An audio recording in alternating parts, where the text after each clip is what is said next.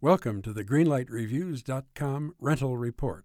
I'm Les Roberts. I'm Ann Elder. Today you'll hear an excerpt from our review of the 2008 drama Gran Torino. Now, even with Clint Eastwood running the show, I felt this Gran Torino skidded out of control. It didn't for me. I absolutely loved it. Eastwood is a cranky old veteran. That's for sure. Who hates just about everyone. Yep. And he tries to reform his next-door neighbor, a young Asian immigrant who tried to steal his prized possession, a 1972 Gran Torino.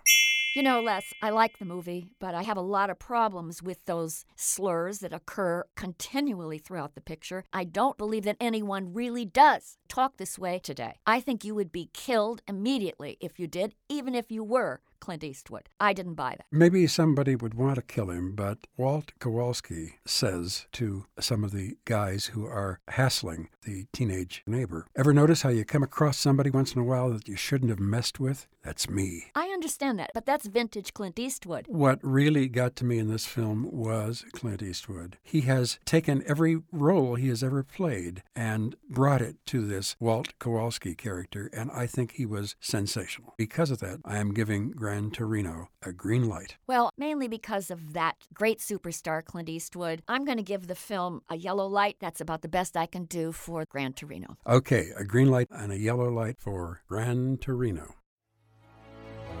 In a world infatuated with comic fandom comes a show to help us remember the talents that have inspired us. Whoa, cut. Oh, come on, it wasn't that bad. It's a bit dramatic. Let's just tell them about the show, guys. We are the Canned Air Podcast. Join us weekly for a comedic trip through pop culture.